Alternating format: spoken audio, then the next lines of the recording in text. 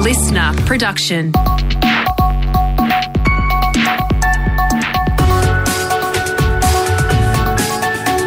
Australia Today's Morning Agenda with Natasha Belling. Good morning. Thanks for your company. Let's check what's making headlines this Wednesday, the 19th of October. A number of flood-affected communities, especially on the New South Wales-Victorian border, are on high alert this morning with more widespread rain and storms on the way. The areas of most concern are around Moama and Echuca, with thousands of residents on standby to evacuate as local rivers continue to rise. This volunteer in Echuca telling Channel 7 he's one of many doing all they can to save local homes and businesses. So our strike team, 23 CFA personnel, turned up here. We went, oh my God, we can't handle this, it's just too big.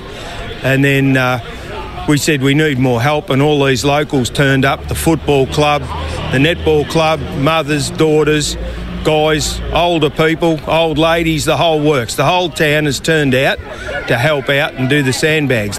A major low pressure system is now tracking along most of the east coast of the country, with torrential rain set to hit from southern Queensland down to northern Tasmania and across to South Australia. Already drenched areas across the central west of New South Wales are also preparing for more flooding, with almost 200 Defence Force personnel on their way to help out. The New South Wales Emergency Services Minister Steph Cook says it's a tough time ahead for thousands of residents and also hardworking SES crews. There is no doubt that our volunteers are weary. They have been at this non-stop for over 12 months now. And I think our communities have done a fantastic job of working with our volunteers and our emergency services organisations.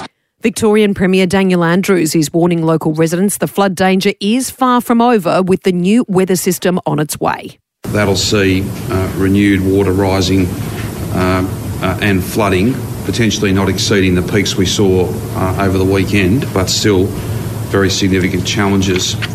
And the Victorian government yesterday announced some relief measures for flood-affected residents, including a $5.5 million food package, free kindergarten for students in Term 4 and special consideration for Year 12 students currently sitting their exams.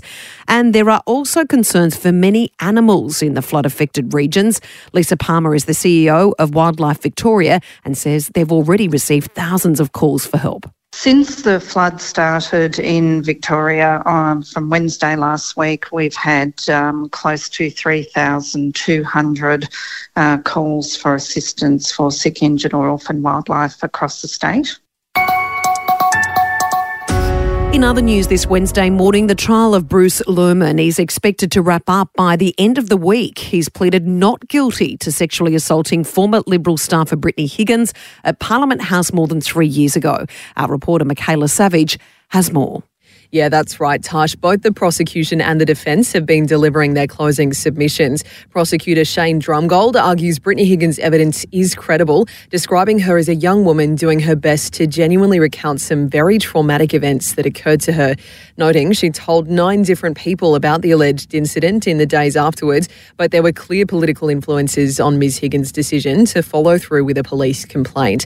While Mr Lerman's lawyer, Stephen Whybrow, has told the court Ms Higgins doesn't know what happened that night, telling the jury they can't be satisfied beyond reasonable doubt she was sexually assaulted. He's also described her evidence as totally and utterly inconsistent, referring to the dress she wore on the night of the alleged incident and conflicting stories about how long it was left unwashed under her bed.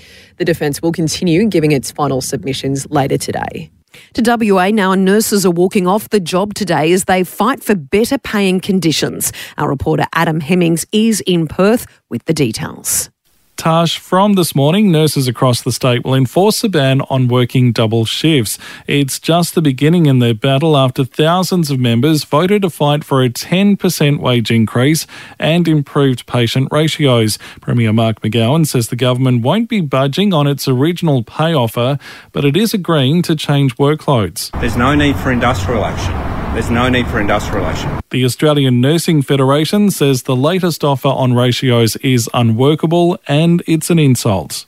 And climate activists in Adelaide will hold another major demonstration today outside an oil and gas conference. Our reporter Sophia Funicello has more from Adelaide. There's been chaotic scenes at the Adelaide Convention Centre this week, with another planned protest in store for today. Police arresting 2 climate activists yesterday and charging them with disorderly behaviour. Others even gluing their hands to the ground to make their message clear.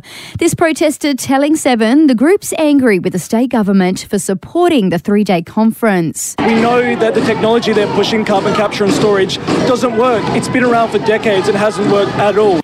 But the South Australian government says it's committed to addressing climate change. And will they or won't they? There's confusion this morning over a possible royal family tour to Australia in 2024. The New South Wales State Parliament confirmed the visit overnight, set to coincide with celebrations marking 200 years of democracy in the state. But Buckingham Palace is yet to confirm the details. With more speculation, we could see another royal visit next year. Now for the latest in business and finance news, we're joined this morning by Scott Phillips from the Motley Fool. Scott, good morning. The RBA has revealed their thoughts on rates and what may happen over the next couple of months. And unfortunately, there's more bad news on the way for mortgage holders. Tash, good morning. Yeah, probably not a massive surprise, but for those who are hoping maybe possibly the RBA was signaling an end or getting close to an end at least of its rate rising, given last time they increased only by 0.25% rather than 0.5%. Unfortunately, those hopes were dashed yesterday. The RBA being very, very clear, it is going to keep going until it gets inflation under control. Interestingly too, that reduction from 0.5 to 1/4, they say they want to do that basically so they can keep rates going up for longer. In other words, rather than getting there quickly with some big hikes, they want to continue in their words, focus on interest rates and inflation for a longer period of time. So what you do, you spread that out over more months. You make sure people are focused on it. You make sure you're getting your point home. You make sure that we're all talking about it. Unfortunately, that also means for mortgage holders, it means we're all paying for it as well. There is really no end in sight anytime soon. It does seem like inflation remains their absolute focus. And again, probably reasonable. The challenge is we're going to have to pay for it in the meantime. Yeah, absolutely. Scott, everyone's talking about impending recession around the world as well as inflation and interest rates. And now pallet maker Brambles is expecting global growth to slow. It is. Now, these pallets are these wood pallets you see under products that forklifts are carrying around. They have 360 million of the things around the world, which is remarkable. I don't know who gets the job of counting those, but I'm glad it's not me. But yeah, they are saying they're expecting their global operations to basically come under pressure from a slowing economy right around the world, the US, Europe, Asia, and of course here at home. They are saying, look, they believe that we're starting to see those economic pressures come to bear, which will ironically be some good news for the central banks. That's exactly what they want to have happen. But Bramble's saying they're not only seeing it already, but they are expecting it to get worse. Now, we should say they have no particular special forecasting insights more than the rest of us. They might just be wrong. But I think it's reasonable to suggest if that's what they're seeing across such a vast range of industries and a vast range of geographies, they're probably pretty right. And it does seem like things are going to get tougher. Yeah, Scott, so many Australians' household budgets are under pressure at the moment, and now there's predictions that the cost of the NDIS is set to blow out by 2/3 to $50 billion. That's extraordinary within just a few years. It is by 2025-26, that financial year. This is one of those really difficult situations. I don't think anybody doubts the need for the NDIS or what it's been in terms of great social and health policy for those people affected. But there was a $30 billion budget out that far. It's now going to be $50 billion with a B. It really does go to show, and that eventually will cost, under projections, more than Medicare itself. Now, this is a challenge. I guess the first question is, we're probably pretty pleased that those people who need this money are getting it and getting the services and products they need in that circumstance. There is a very real question. I'll put it myself rather than anybody else. I have a very real question about whether the market is actually working the way it's supposed to, or whether it's being gamed by people inside that system. We're seeing plenty of allegations of rorting, plenty of stories of maybe things not being done the way they should be. Markets are wonderful things. Artificial markets, they have a very checkered history, whether it's carbon trading, whether it's the water market. This time around, the NDIS, when you add a profit motive, it can be fantastic. It really can refine operations across the board, or you can just introduce the opportunity for some people to try and take more than their share on the way through. We desperately hope it's not the latter. And by the way, it's not the clients who are taking the money here. It's the providers in between government and those people that need it. But this is a real challenge. And for the federal budget, they're going to have to get it under control, or it will remain a massive, massive drain on the public purse. Yeah, absolutely. Such an important scheme for so many. Thanks so much, Scott. Thanks, Tash. Time for sport now with Josh Conway. Josh, good morning. A Panthers star is set to make his long-awaited Kangaroos debut this weekend. He is, Tash, and good morning to you. Nathan Cleary will pull on the green and gold for the first time in Saturday morning's World Cup clash with Scotland. Cleary, along with all other squad members who featured in the NRL Grand Final, were rested from our Cup opener, but Cleary will step out against the Scots. The Penrith star has just spoken from the UK this morning. Take a listen. Still feels a bit surreal. I was only sort of the other night when I was at the game watching the boys play. I was like, actually a part of a Kangaroo squad, and it's a crazy feeling. And you sort of look at all your gear and you actually realise, you're a part of this. Still on league, and Manly has reportedly tabled a 3-year offer for Anthony Seibold to replace Des Hasler as Sea Eagles coach. A decision really does seem close now, with former Sharks coach Shane Flanagan also linked to an assistant role with the club.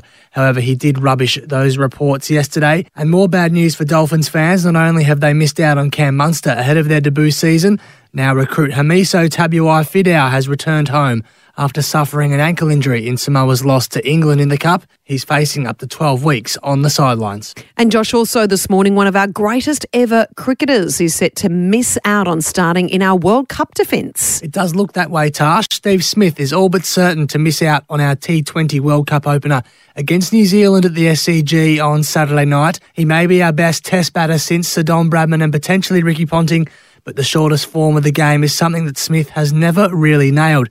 And now Chairman of Selectors George Bailey has essentially confirmed that big hitter Tim David will get the nod over Smith. Here's what Bailey had to say yesterday. I think all the members of our 15 have a role to play. I don't think that'll be starting in the 11 for Steve, but I certainly think should we need a role at some stage from him, absolutely he can. Pat Cullens was also unveiled as our new one-day captain yesterday.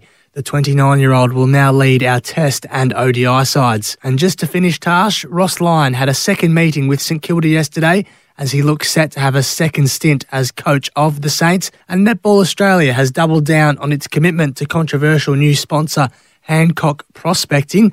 That's despite player unrest over the partnership with the mining giant owned by Gina Reinhart. Thanks, Josh.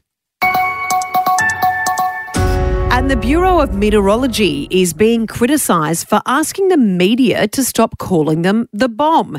In the middle of the current flood crisis, the organisation has released an official statement saying it wants to be referred to by its full name in the first instance and the Bureau after that.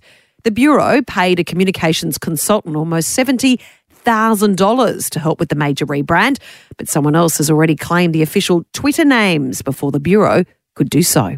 And that's all you need to know to start your day with Australia Today's Morning Agenda in your podcast feed from 7 a.m. every weekday morning. You can also catch the latest episode in a whole new world of audio by downloading the Listener app for free. I'm Natasha Belling. Thanks so much for your company. Have a great day. Stay safe, and we'll see you tomorrow.